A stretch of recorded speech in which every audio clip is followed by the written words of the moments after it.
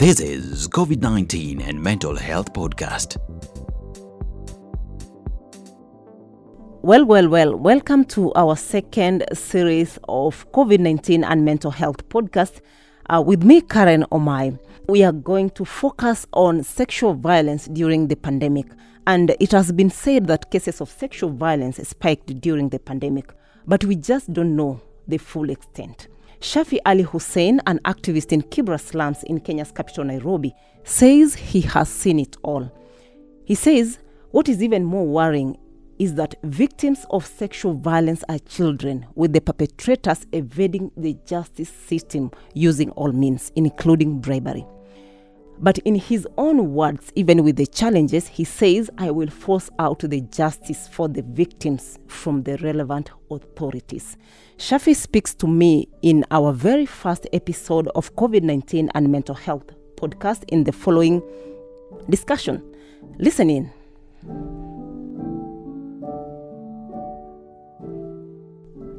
My name is Shafi Ali Hussein, the director of the Nubian Rights Forum. I am advocating for the right of the minorities, people in Kenya, such as Nubian community and the stateless communities. My offices are at Kibera and Jamhuri. So in the last approximately 15 years, I've been an activist around the place until last 4 years, when so many cases of sexual harassment, child defilements, molestations, and sodomy came in rampantly. So I have decided just to join and assist the young Kenyans who are facing these problems. And the cases which I can remember, some cases of sexual harassment and defilement. Until now, the present case I have with me is about 6 cases of molestations and sodomy. We have 6 boys altogether who have been sodomized. Some have been molested.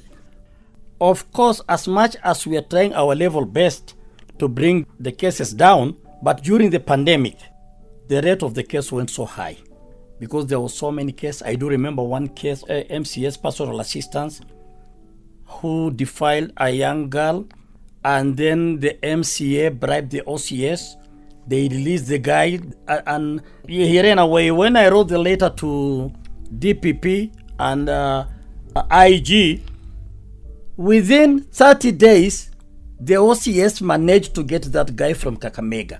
So the man is has been brought to Nairobi, has been taken to industrial area, and sometimes back, his family managed to bring him out on bail. So, but they're still in court up to date. So you see, those are the challenges we are facing, the justice system and the police. The justice system and the police. Yeah. Mr. Shafi, why do you think these cases are taking too long along the corridors of the justice system? So much of these cases have been compromised. From one, the police station, who are supposed to take the case, to put the evidence in place, to open the file and forward it to court. We activists, we've been trained. We know how to push them. And I would like to say thanks to the media personalities. Most of the media guys are the one who are assisting us. The problem begins with the court clerks and court prosecutors. Once they get compromised, they even talk to magistrates. So that is the problem within the justice corridor. The problem is corruption. Exactly. You're listening to COVID-19 and Mental Health Podcast.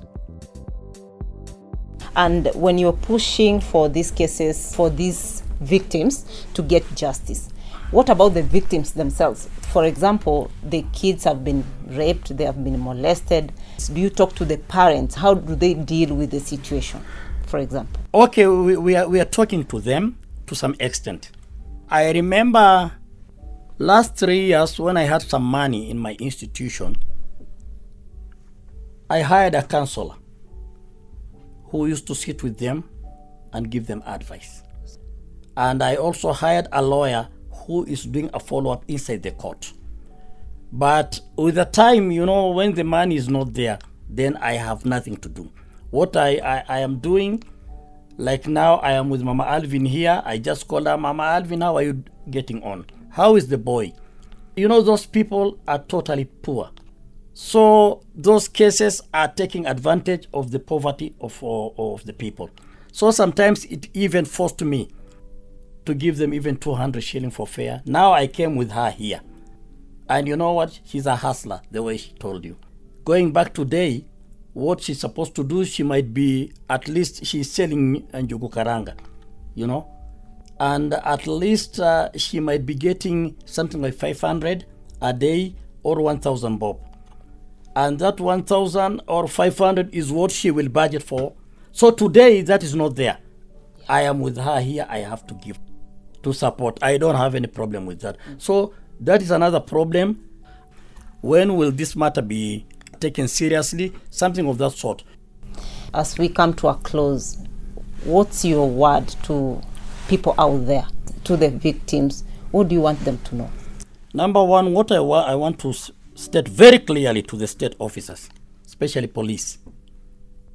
Please, style up, my fellow policemen.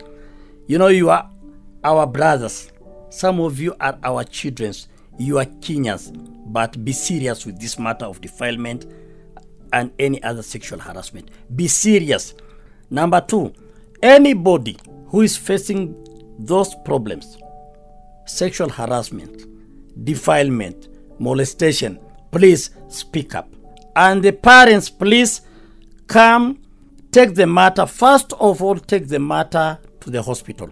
After taking the matter to the doctor, please take the matter to police station. And if you face those challenges, come to us. We are there for you, free of charge. We are not charging. Yep. My last question, Mr. Shafi. Do you believe these victims, they are going to get the justice they deserve? Of course, yes. Even if with the not, challenges with the corruption and we will force it out for them to get justice. Well, thank you so much, Shafi, for joining me as we continue highlighting the impact of COVID-19 on mental health of so many people, especially the victims of abuse, sexual violence, and so on and so forth. We hope that our discussion will have an impact. Someone, somewhere, who is responsible, especially the police, the government institutions, will take action so that these victims will get the justice that they deserve for the sake of their mental health. As we say, take care of your mental health, take care of your life. That is it for our very first episode of COVID-19 and Mental Health podcast. My name is Carren Omae. You can also follow me on Twitter at Carren Omae. Also follow at Zubeida Kananu, at Dr. Mercy Koril, at Tony Makoha as we continue highlighting the impact of COVID-19 on mental health. Also listen in to these episodes on our website at www.standardmedia.co.ke/podcast. Also, you can find these episodes on Spotify. See you next time and bye-bye. COVID-19 and Mental Health Podcast.